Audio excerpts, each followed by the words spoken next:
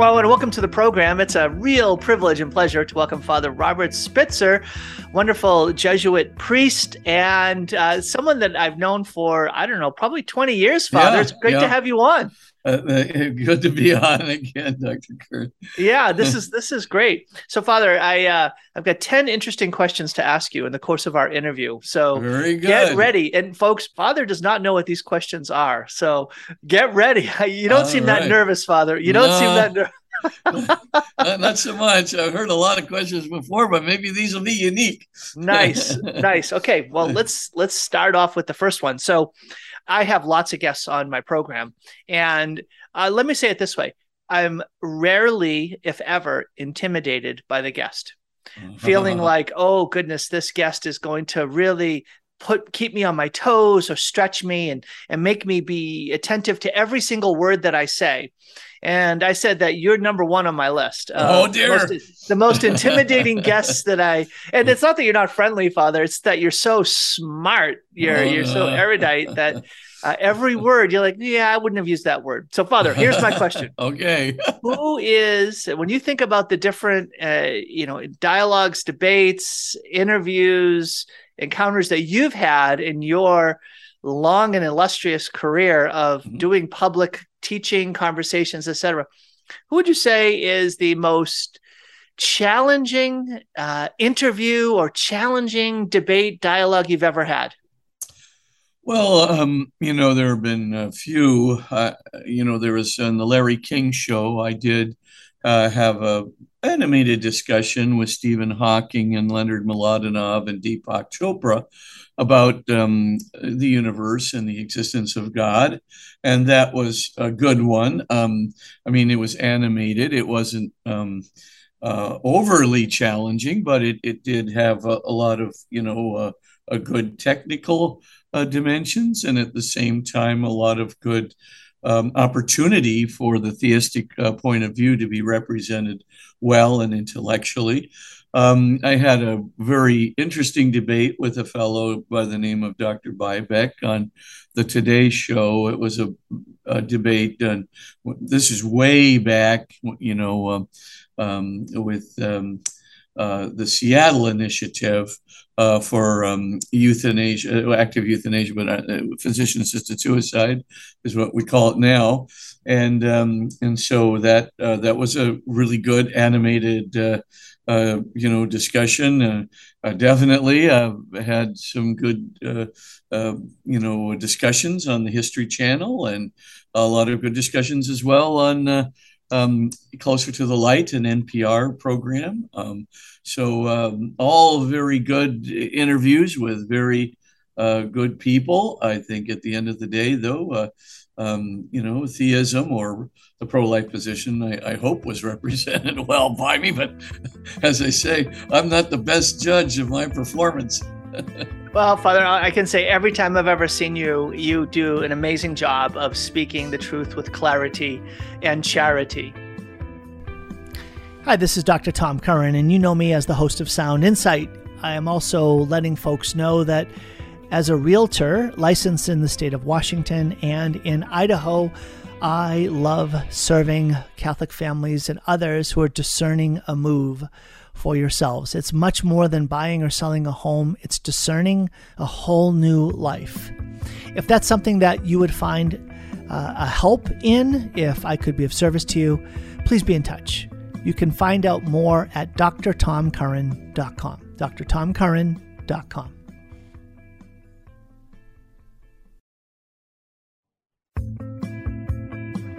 That's Father Robert Spitzer joining me today on the program. And Father, as you know, is the founder and in charge of the Magis Center for Faith and Reason. And we'll talk more about the important work that the Magis Center is doing, Father.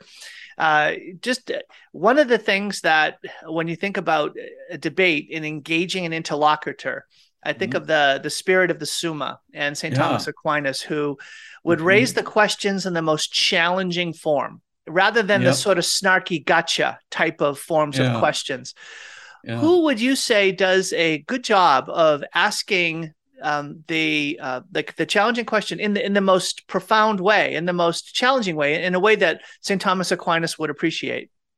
Oh, gee, that's hard to say. I think a lot of people, yeah, there are some good snarky ones out there, but Well, oh for instance, gosh, let me ask it to you yeah, this way, Father. So let's get yeah, away from the person and let's get to the argument. So when people say, "Oh, there's no evidence for the existence of God in the visible world around us," or when yeah. they say that the universe doesn't have this orientation towards a sense that it was created for the sake of the Earth being as it is, where it is, etc.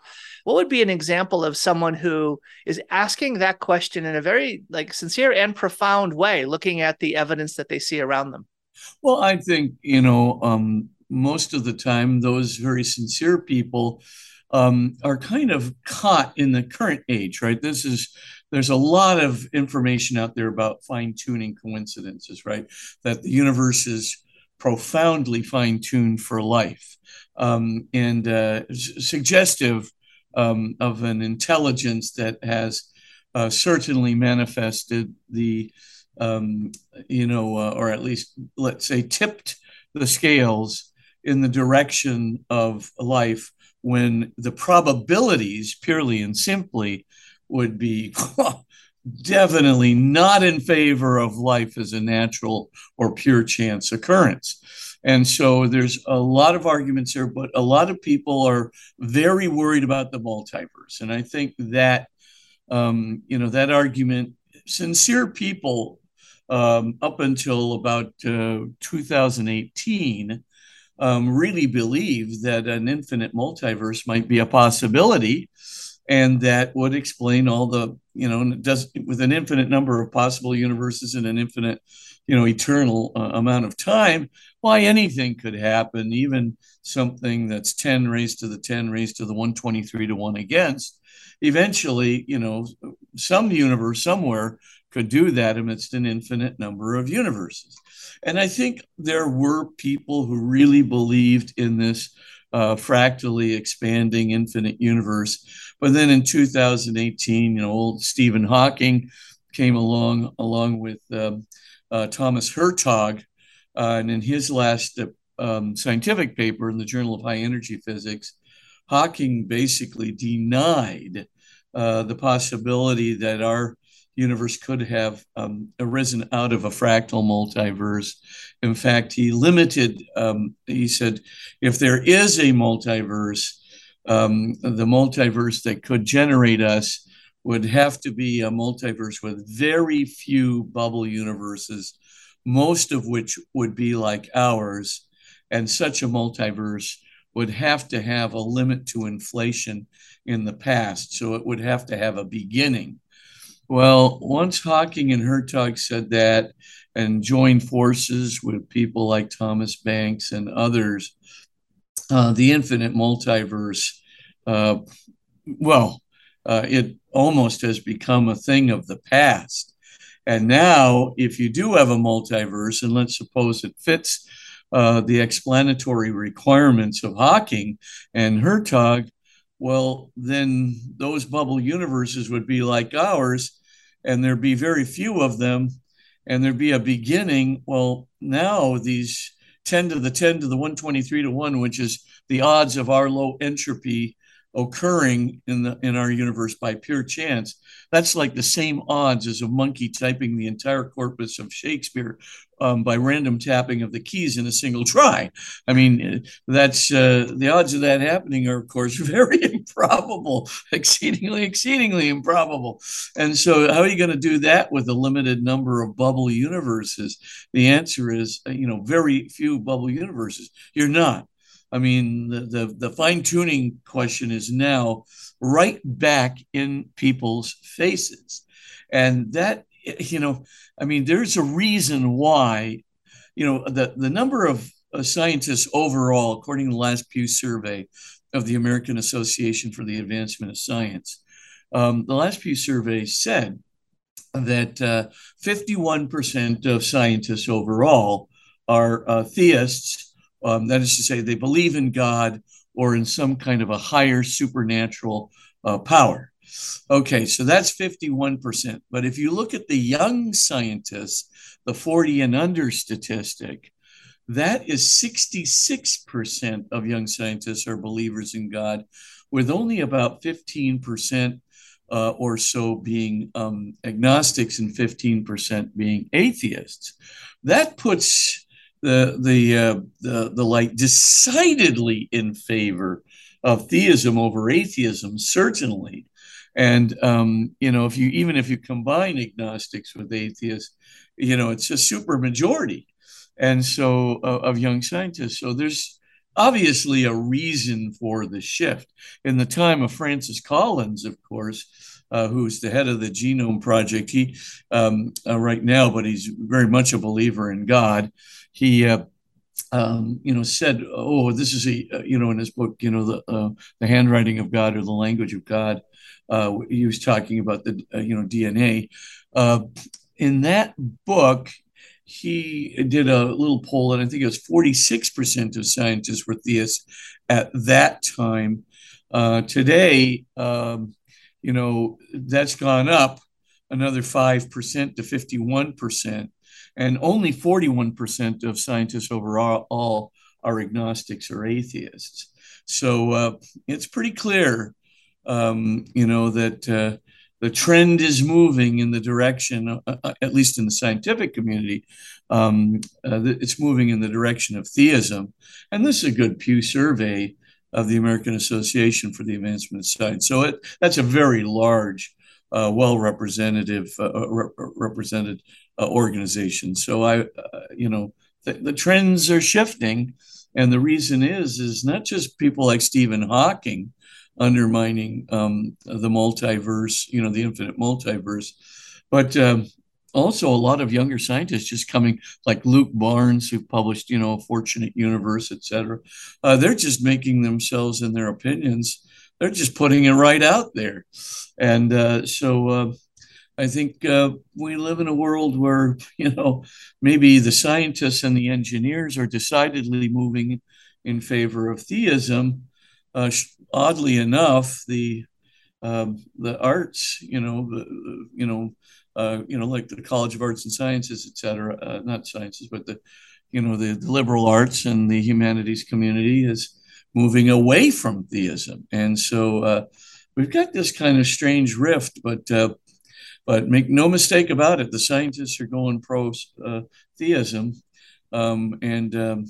Even though there's in the humanities, a shift toward, agnosticism and atheism, unbelief, it certainly isn't any rational argument. It's not a scientific argument. It's not a logical argument.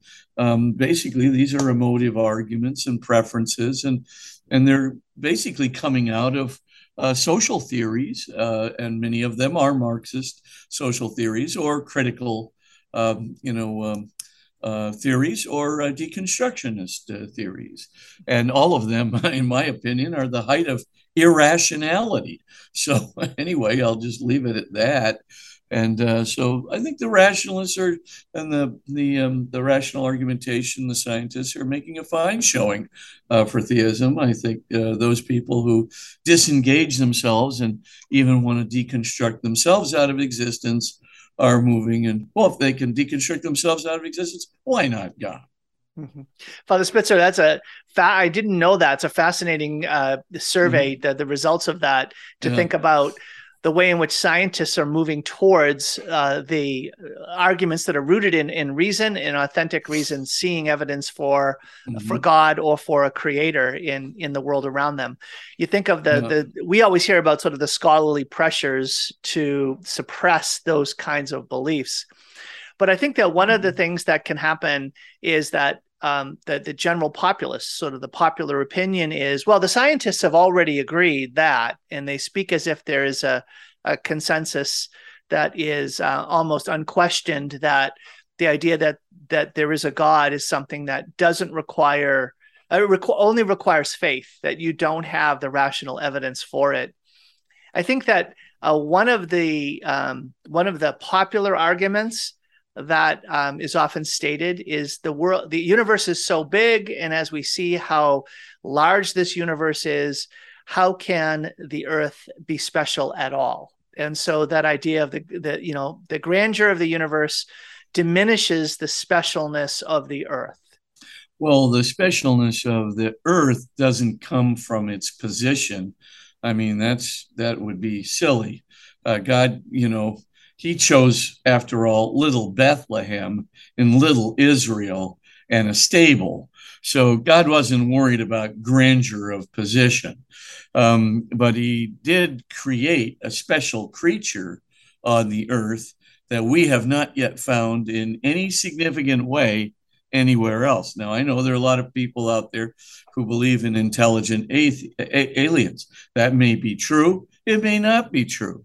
I have yet to see convincing evidence. I've heard lots of rumors, lots of spacecraft that have appeared, things of this nature. I have nothing against aliens and intelligent aliens in principle, because I know if they're intelligent like us, they would have to have a soul like ours. And if they had a soul like ours, I know one thing: it didn't arise out of an evolutionary process.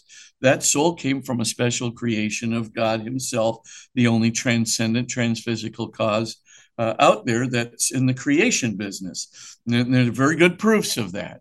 But the point that I'm trying to make is, even though people will say that, I think the specialness of the earth comes in the fact that right here God made, right? It's kind of in a, it's not in a central position in our galaxy. And indeed, it couldn't be, because there's a black hole situated in the middle of our galaxy, which would be disastrous for us to be in. And our galaxy isn't at the center of the universe. We don't, look at a center in that way. And I just think, we got to just take ourselves away from this idea that position equals, grandeur. All we got to do is look at ourselves.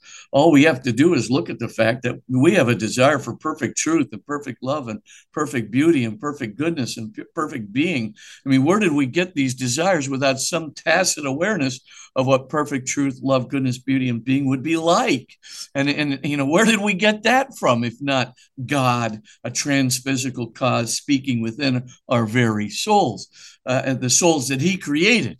And you look at rationality. I got a brand new book coming out in fall of next year with Ignatius Press, called Science at the Doorstep to God.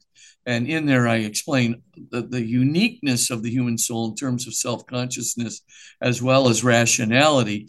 And yes, there are traditional arguments that establish this very nicely, but there are also contemporary ones. Robert Berwick and Noam Chomsky's recent book from MIT Press, that called Why Only Us, looking at, human syntactical the requirements of human syntax and human syntactical formulations in light of the research of Herbert Terrace, et cetera, and coming to the point, I don't think we can do this only with physical processes. We're going to have to find some explanation of syntactical language beyond what physical processes in their linearity and even in their hierarchical linearity can explain. And this is a problem for so many materialistic arguments. So I think there's very good reasons to believe that if you find an alien, he speaks like us, he's thinking about perfect truth, love, goodness, beauty, and being like us, he's thinking of God like us, he buries his dead with all kinds of grave artifacts that'll be useful for the next life, et cetera, or whatever, as we see in, the breakoff, 60,000 years ago from our human ancestors. We look at that and we see these things, the only thing you can possibly conclude is that, of course, we have a transphysical soul. We can't reduce our linguistic processes, our mathematical processes, our religious intuitions, our desire for perfect truth, love, goodness, beauty, and being. We cannot reduce these. Even our conscience, as Newman showed many years ago, cannot be reduced to physical processes alone. And if that's the case, then something transphysical needs to have created something transphysical in us, namely our our soul. And I think that's becoming more and more apparent. What's so interesting is there's these near-death experiences and some really good peer-reviewed medical studies of them, which demonstrate this very well.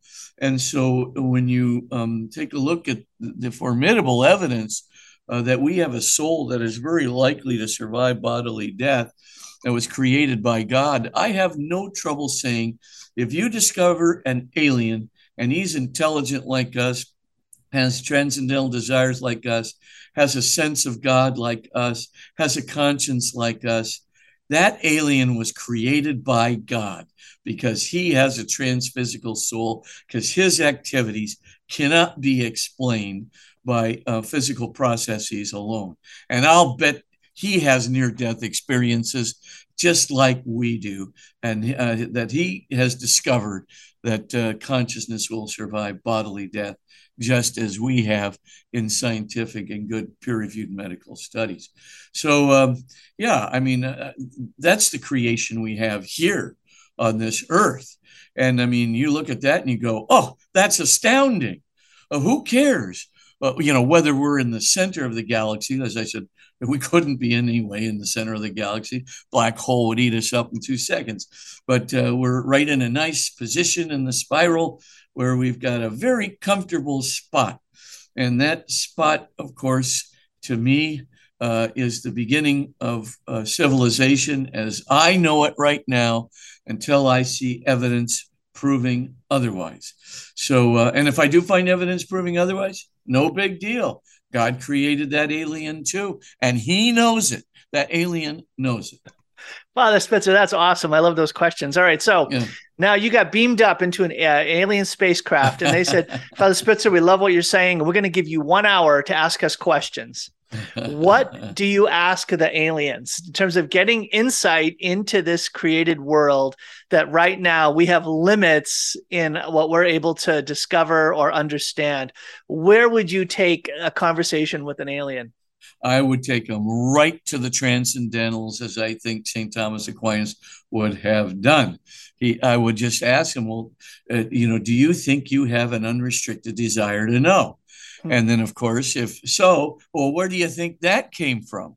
And then I would go through that series of questions. Well, no, what I'm wondering, Father, is like, I'd ask about gravity. Like, what's gravity? Or I'd ask about the speed of light. Hey, do we understand light the right way? I mean, what about time travel? What about, what's on the other side of a black hole? Or do you have any all those questions are important questions. I mean, it depends on whether you want to start with the physics questions or you want to start with the metaphysical questions. My preference is, I'd like to learn a little bit about them and the metaphysical part. But if I wanted to ask, the physics questions, the first thing is I'd pull out the quantum equations and I'd pull out the relativity equations, and I would put it to them. I would say, okay, we have found that these equations are descriptive and explanatory of the universe as we know it. What have we left out from these two equations? That's the first question. Second, how do you put together, quantum and relativity, with, narrowing the gap of uncertainty that would be there, indeterminacy that would be there, if possible, if not, is indeterminacy a part of our universe as you understand it? That would be, of course, a secondary question. A third question, I'm not a big believer in wormholes as being the salvation for, travel, to distant parts of the universe without having to go through space-time. Because the problem is going into a wormhole and coming out of a wormhole and being in the wormhole. There's like 10,000 ways in which you could be utterly destroyed instantaneously by any law of physics we currently understand. So I'm thinking, I could ask them, well, gee, did you guys come through a wormhole? And if you did, gee whiz, how'd you prevent yourself from being utterly, obliterated? and maybe they have an answer, but maybe they'll go, you can't go through a wormhole without being obliterated. I don't know. But anyway, right now, obliteration looks like the only realistic way of dealing with wormholes. There's got to be another way if there's an accelerated speed travel of doing this rather than a wormhole. There are other theories that people have for, hyperspace and so forth and so on. But a lot of these theories, I'll be honest with you, are as fanciful as they are factually based. So, but anyway, I certainly would be interested in supersonic transport of some sort or another. It wouldn't just be supersonic; it would be speed of light transport. Not just faster than the speed of sound. So all that would be very interesting to me. I would also be very interested, though, in their degree of civilization, their sense of morality, and where they think their sense of morality comes from. I drift into the metaphysical again. So, but yeah, there's all kinds of fascinating things from the physical perspective that are out there, but also from the metaphysical perspective, and getting common ground on transcendence and metaphysics. I'll tell you one thing: I don't think the aliens would be agreeing with Dawkins' earlier materialism. Of course, he shifted his position now. He says, "I'm not an atheist anymore. I'm just an agnostic who leans toward atheism." Well, let's just say I don't think the aliens would be anywhere near Dawkins. I think they would wind up looking at that view as quite silly if they have the degree of mathematical competency that and physical discovery that we think they might have in order to do the space travel that would be necessary to travel the immense distances from another planet just in another star, let alone another galaxy. It would require technology so far beyond us that I know one thing: if they had that technology, they could obliterate the Earth in a single second. The fact that they don't obliterate the Earth in a single second with that kind of technology means that they have a conscience, and they will allow a weaker civilization to live on. And I would like to talk to them about their conscience and where they think they got that from, and to have that kind of a metaphysical discussion along with the discussion of physics. Hey, this is Dr. Tom Curran, the host of Sound Insight, but also a realtor serving wonderful folks like you in the state of Washington and in Idaho. I've had the privilege and pleasure of helping dozens of families in the last 2.5 years discern and find a strategy, a path, and a plan to help their families find a whole new life in eastern Washington and northern Idaho. If I could be of service to you in that, I would love to. Please reach out. drtomcurran.com, drtomcurran.com. Okay, back to Sound Insight. That's Father Robert Spitzer joining me today on the program. And Father, did you ever think about we were going to talk about aliens? No, I didn't actually. See? No, maybe your son asked you that. He's a crafty son. I'll say that. Yes. Well, today, one of the reasons why Father Spitzer's on is to talk about the upcoming gala for Healing the Culture. It's happening on the 23rd and 24th of September. It's coming up at Holy Family in Kirkland on the 23rd, and you can go to healingtheculture.com and you can click right on the main page right there, the ability to sign up for and to register to attend that gala at Holy Family in Kirkland. Then the next day at Post Falls, Idaho, at the Trailhead Event Center. Again, on healingtheculture.com, you'll be able to sign up for that. And if you can't attend, if you're listening outside of those two local areas and you want to participate, you can participate virtually by getting a gala in the box. And you can do that also by clicking right on that selection on healingtheculture.com. So, Father Spitzer, okay, let's go from outer space. Let's land that spaceship and let's stay a little bit more grounded here on Earth, okay? Sure. Okay, next question. So we had a priest over our house for dinner the other day, and my son asked, if you could have dinner with any person alive on Earth right now, who would you have dinner with and why? Well, let's see. From a physics point of view, I would be very interested in having dinner With Thomas Banks, a very important physicist. I think he intrigues me very much, and his positions on things, both physical and even to some extent metaphysical. But he's a very fine physicist. He'd be an intriguing fellow. I think, of course, I would love to have a dinner with Francis Collins, the head of the Genome Project, very much a theist of the first water. And he's a very fascinating person as well. Comes at things from a biological point of view, and I think that would be very fascinating. I think also if it were from a more spiritual point of view, I'd like to have dinner with Pope Benedict. I mean, when I was a younger man, I used to be so intimidated. I'd go over and visit my friend Gottfried Kuster over at the Germanicum, at the Teutonicum. And, there would sit Cardinal Ratzinger at the table, and I would look and I go, oh my gosh, if I have to sit down at that table, he's going to ask me 3 questions and I'll be proved a heretic twice during lunch, and I thought, oh, I better, but of course he was always the most gracious and wonderful person. But, being a sort of an elementary theologian, I was a nervous wreck. But,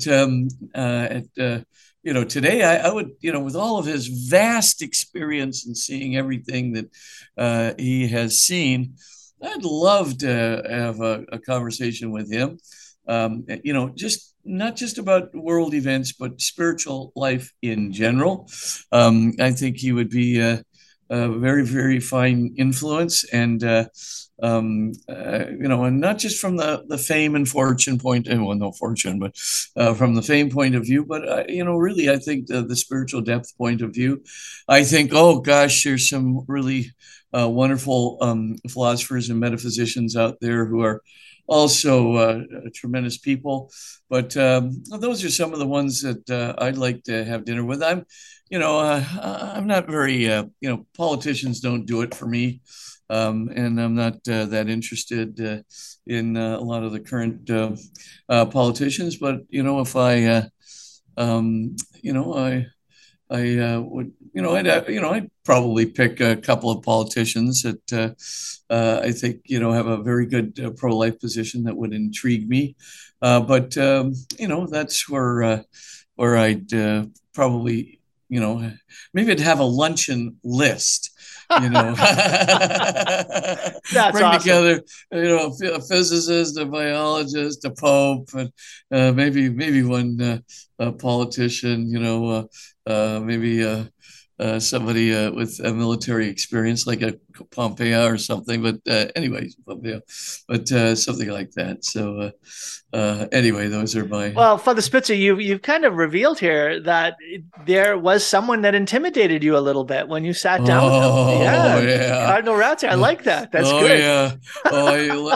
He doesn't know how much he intimidated. But Godfrey Kuster would tell me, "Come on, what's the matter with you?" I said, "Oh, that's Cardinal Ratzinger. He's one of the brightest minds in the Catholic Church today.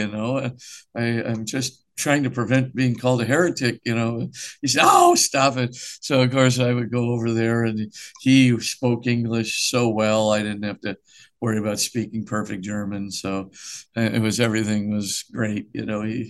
He's just a lovely, good, deep, wonderful, spiritual, brilliant man. Well, today I'm talking with Father Robert Spitzer, and if you want to gain more insight and wisdom from Father Spitzer, he is a prolific author, including a set of 4 books that he wrote on Finding True Happiness, The Soul's Upward Yearning, God So Loved the World, and The Light Shines On in the Darkness, as well as 2 amazing books called Escape from Evil's Darkness and Christ versus Satan in Our Daily Lives. Father Spitzer, I've appreciated your books so much through the years. I want to ask you to speak into a couple of things that I think are pressing issues for a lot of Catholics today. So sure. First, let's stay in the church, and then we'll move as the church faces the world. So in the church itself, there is a fellow Jesuit that you didn't mention potentially having lunch with or dinner with. That would be Pope Francis. Now, Pope Francis Yeah, I wouldn't avoid Pope Francis. I mean, Okay. I've actually tried to meet him once, but because of COVID, that just fell apart. And but no, I wouldn't avoid having lunch with Pope Francis. I think I'm the reason I tend toward Benedict is because he is a theologian and a theoretical kind of a person. Pope Francis is, a more practical kind of person and more, what I would call politically oriented kind of a person. In his, viewpoints. But no, I have a lot of things I would discuss with him too. Well, and Father Spitzer, here's what I want to ask you about that. So, yeah. So I see online and interact with so many Catholics that would self-identify as Orthodox, right? So they believe the fullness of the Catholic faith, they promote it, defend it, seek to understand it. And yet there's a point at which they often get divided into these camps where there's almost no bridge between them. And that is the person and teaching and approach of Pope Francis. And so you have folks that are, again, very traditional Orthodox in the living of their Catholic faith, and yet they have this sense of the Pope is taking us in a bad direction, is doing wrong things, etc. And then you have this other group who are saying, whoa, wait a minute. That's the successor of St. Peter. That's the vicar of Christ on earth. Don't go there. You are departing from what you say is your actual true faith in living out the fullness of your faith. And good luck trying to get these folks to find some kind of common ground online. So, Father, I'm bringing you a really difficult question. Oh, no, I'm in the second group, unquestionably. I definitely think that Pope Francis is the vicar of Christ. He's the duly appointed person, and that duly appointed mechanism, the Holy Spirit is speaking through it. We've been guaranteed that. Satan is not going to be victorious against the church. And so I think we have to follow him. But in all areas of prudential judgments, right? And which is different from doctrine and ordinary magisterium and extraordinary magisterium. Prudential judgments, right, concern, when we're talking about, for example, the implementation of social doctrines. And so the seven principles of the church is social teaching, those seven principles. There are a lot of areas in which the church herself says, yeah, these are prudential judgments. These are not ordinary or extraordinary magisterium. You have the right to dissent. So if in a papal encyclical, you say, well, you ought to have, your air conditioner on at a certain amount, or you ought to have a carbon footprint of this amount. You can dissent from that. That's not a matter of ordinary magisterium or extraordinary magisterium. And the criteria for that are all set out very definitely. And, do I agree with everything that I read in a social encyclical? No, I don't, because so much of it is implementation. And I respectfully disagree with that, and that we are entitled to do. But I don't think it's necessary to vilify the person who extended the opinion that I disagree with. And I think he is the vicar of Christ. He is due respect. And so I very much think that, yes, I give him the respect that is due. I think the Holy Spirit obviously is speaking through him. I cannot believe that the Spirit is not speaking through him. But remember, when you talk about ordinary and extraordinary magisterium, right, that's one thing where the Spirit is speaking. But if you're talking about, prudential judgments, there's no guarantee that the Spirit is speaking in that. That's his best prudential. That means coming from himself or the scientific experts he's or other experts that he's using. That's their best human judgment. And I can dissent from that, and I have definitely dissented from that because I think, in some cases, I have other views of economics and science, other, access to studies that maybe, which I respectfully disagree with Pope Francis in certain judgments. But you cannot vilify the pontiff. You can't vilify the vicar of Christ, duly appointed by the Spirit working through the church. I find that to be profoundly, un-Catholic. That's a great answer, Father Spitzer. So, Father Spitzer, we're going to go from let's say intramuros, in the walls within the church issue to now the church facing the world. Yeah. I think one of the most pressing issues comes back to something that Healing the Culture presents so profoundly and beautifully, which is authentic human nature. And you probably know where I'm headed, which is the denial of a human nature that is gendered. And so the very profound and important truth that God made us male and female is under attack in a tidal wave and an onslaught of pressure and policies and now laws and from the medical community. What would you say to parents, to Catholics that are listening here about the way in which we are to stand up with the fullness of the truth entrusted to us about human nature? Well, there are three approaches that you can take. One is a biological approach. The second is a theological approach. And the third is what I would call an emotional health or psychological approach. And, to each to the questions you raise. So first of all, let's just take the biological approach. There is no genetic basis, none, no brain physiological basis to establish transgenderism as being part of human nature. So the idea of a man being trapped in a woman's body or a woman being trapped in a man's body, there is no biological basis or genetic basis for this. It simply is erroneous to assert anything else. At best, then, it is a psychological wish.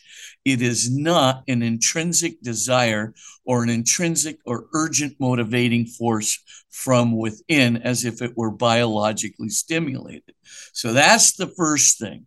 So there is no physiological basis for transgenderism. There's some very good articles on this. You might want to take a look at an article by Richard Fitzgibbons, Dr. Richard Fitzgibbons, and two other authors. It was written in the National Catholic Bioethics Quarterly about, I'd say it's about 10 years old now anyway, but it's on sexual reassignment surgery. It's a very long article. I think it's about 60 pages or something, but well worth the read because it breaks down a lot of these different, supposed biological bases. There's another one by Lawrence Mayer and Paul McHugh, two professors at Johns Hopkins University.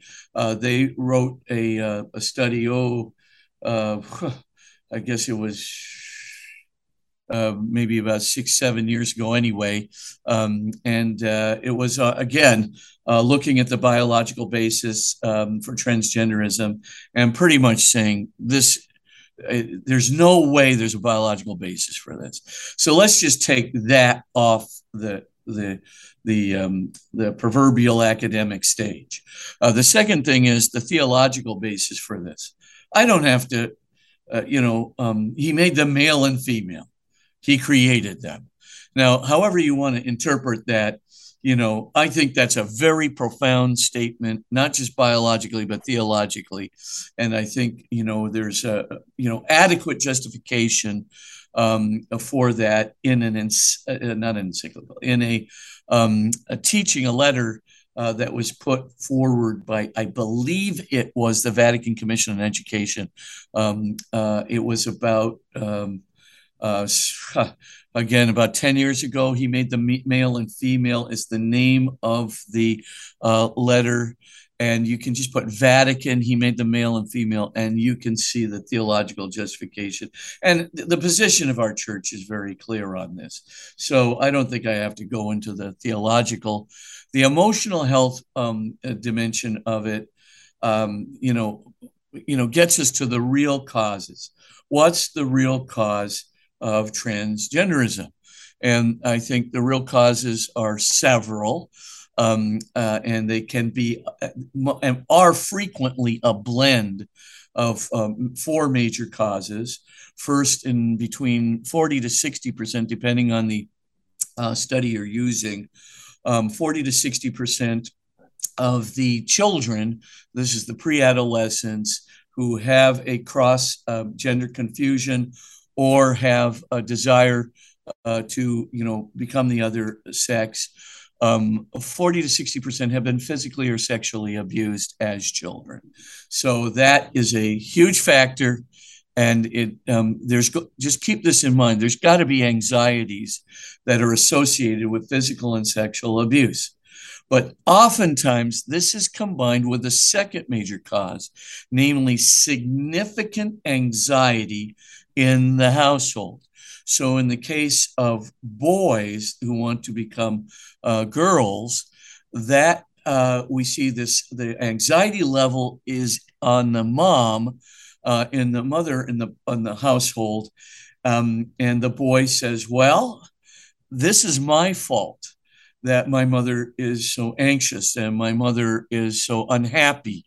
And she is unhappy, right? We're talking about a 4 or 5-year-old here, right? She's unhappy because I'm the wrong sex.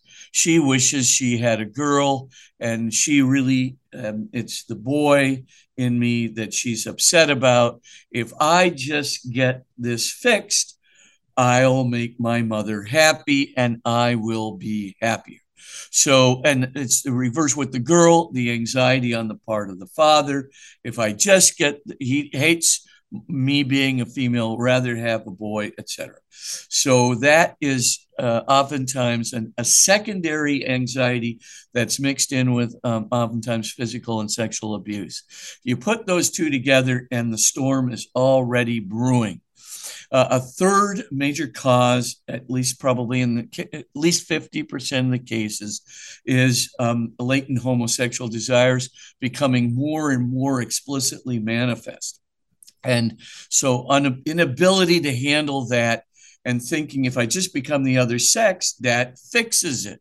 I'm not, going to be looking for the same sex. I'm looking for another, the regular, I'll be quote unquote heterosexual once again. We're looking at a kid's interpretation, which of course is undeveloped intellectually and emotionally. So that's a third major thing. And then oftentimes, you do have parents who really do explicitly say, I would have rather had a boy or a girl, and the poor little kid has to live up to, the expectation, or the mother that dresses the little boy up in girl's clothes, et cetera, and expresses, even a female name for the little boy.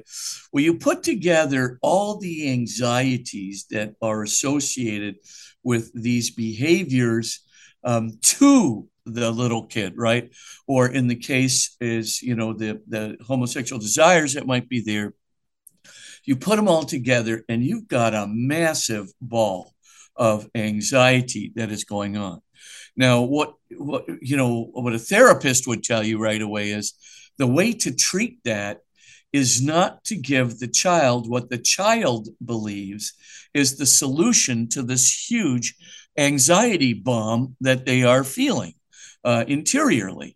In other words, if I just get a sex change, it'll all be fixed.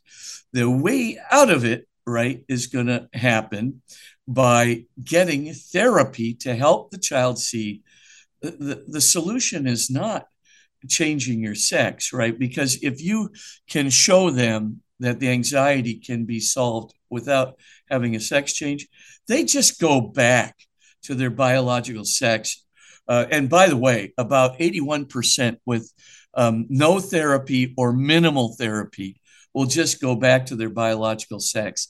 If you don't pressure them into getting a sex change or keep telling them that the solution is a sex change when they're pre-adolescents, right? Because if they move into their adolescence believing that the sex change is the answer, the odds of you dissuading them at that juncture are very difficult. But if you can handle this and get the therapy there before adolescence, you can have successful, oftentimes very successful alleviation of cross-gender confusion, as well as a solution to the anxiety problem. Now, here's the problem of the sex change. Let's suppose, and this is why I think it's medically unethical. The reason is because let's suppose the child says, I want the sex change, the parent accommodates, everybody's accommodating, pushing them along. Well, will they feel relief after the sex change? Yes, they will. They're going to feel a great relief of the anxiety for 3 to 5 years after the surgery.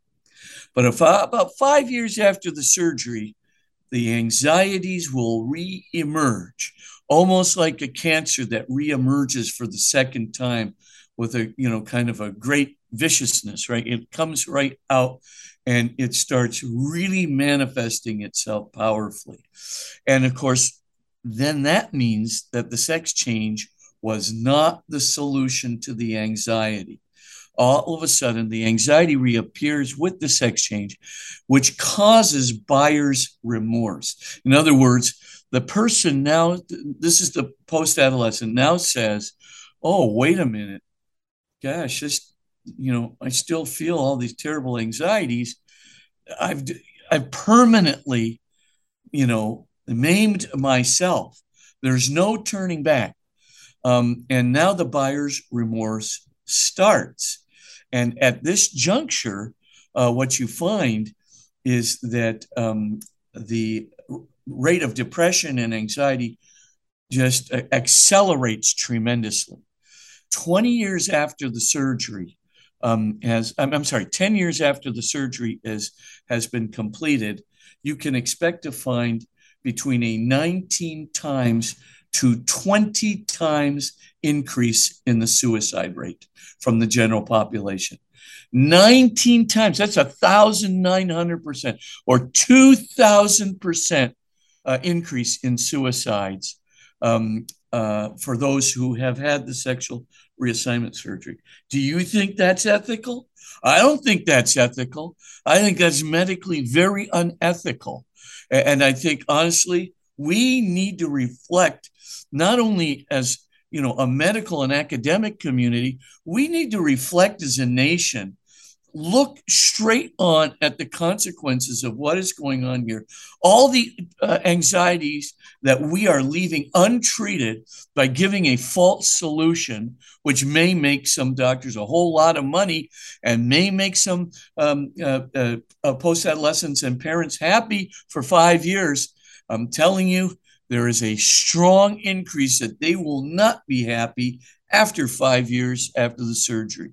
And so, again, I caution people that this is a false solution and that much of what is going on here is not psychologically or medically warranted, that in fact, this is politically motivated, and it's motivated, in my view, toward a subjectivist view of human identity, which brings me into a whole other question, which I won't get into right now. But no, I don't think it's a good idea. Spiritually, it's a lousy idea. Emotionally, it's a lousy idea. And there's no biological basis for it whatsoever. So I'm against it. I challenge it ethically. And I think it should be absolutely looked at soberly, scientifically, psychologically. We need to depoliticize this issue, get rid of that subjectivist identity issue, and come back to looking at some facts and what's really good for our young people and what's really good for our culture and nation. That's Father Robert Spitzer. Father Spitzer, it's difficult to overstate the value of what you're talking about here today, and the desperate need we have for voices like yours to be able to help bring clarity into places of confusion, especially where there's so much harm at stake. Folks, we're close to the end of our time with Father Spitzer, so I'm going to encourage you to go to magiscenter.com, where you can get articles and books and blogs and so much else that Father Spitzer and his team have done on science, reason, and faith, Jesus and the church, happiness and suffering, and spiritual and moral growth.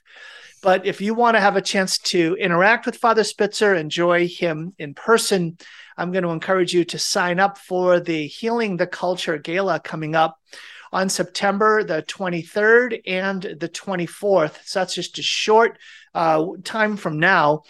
On the 23rd, happening at Holy Family in Kirkland. And then on the 24th, I'll be there on the 24th, Father Spitzer. I have the privilege of being the MC for that event. So get ready. More difficult questions, Father Spitzer, coming your way. Bring your son. I know. I should bring my whole family, my kiddos. They took tickets at the last gala. So we'll get them involved somehow. And that's at the Trailhead Event Center. And again, you can find out about how to sign up for and register for those at healingtheculture.com, healingtheculture.com. And just click on, right on the homepage there, you'll see the Gala 2022. Father Spitzer, we are out of time, but not out of insight. Father, I always appreciate the wisdom that you bring. You're the easiest interview I have. You're the most intimidating, but you're the easiest. I just I throw a question out there and just sit back and just drink it all in. So, Father Spitzer, this is awesome. I really appreciate the time you've given me today. Oh, thanks so much, Dr. Kern, and just always a pleasure to be with you.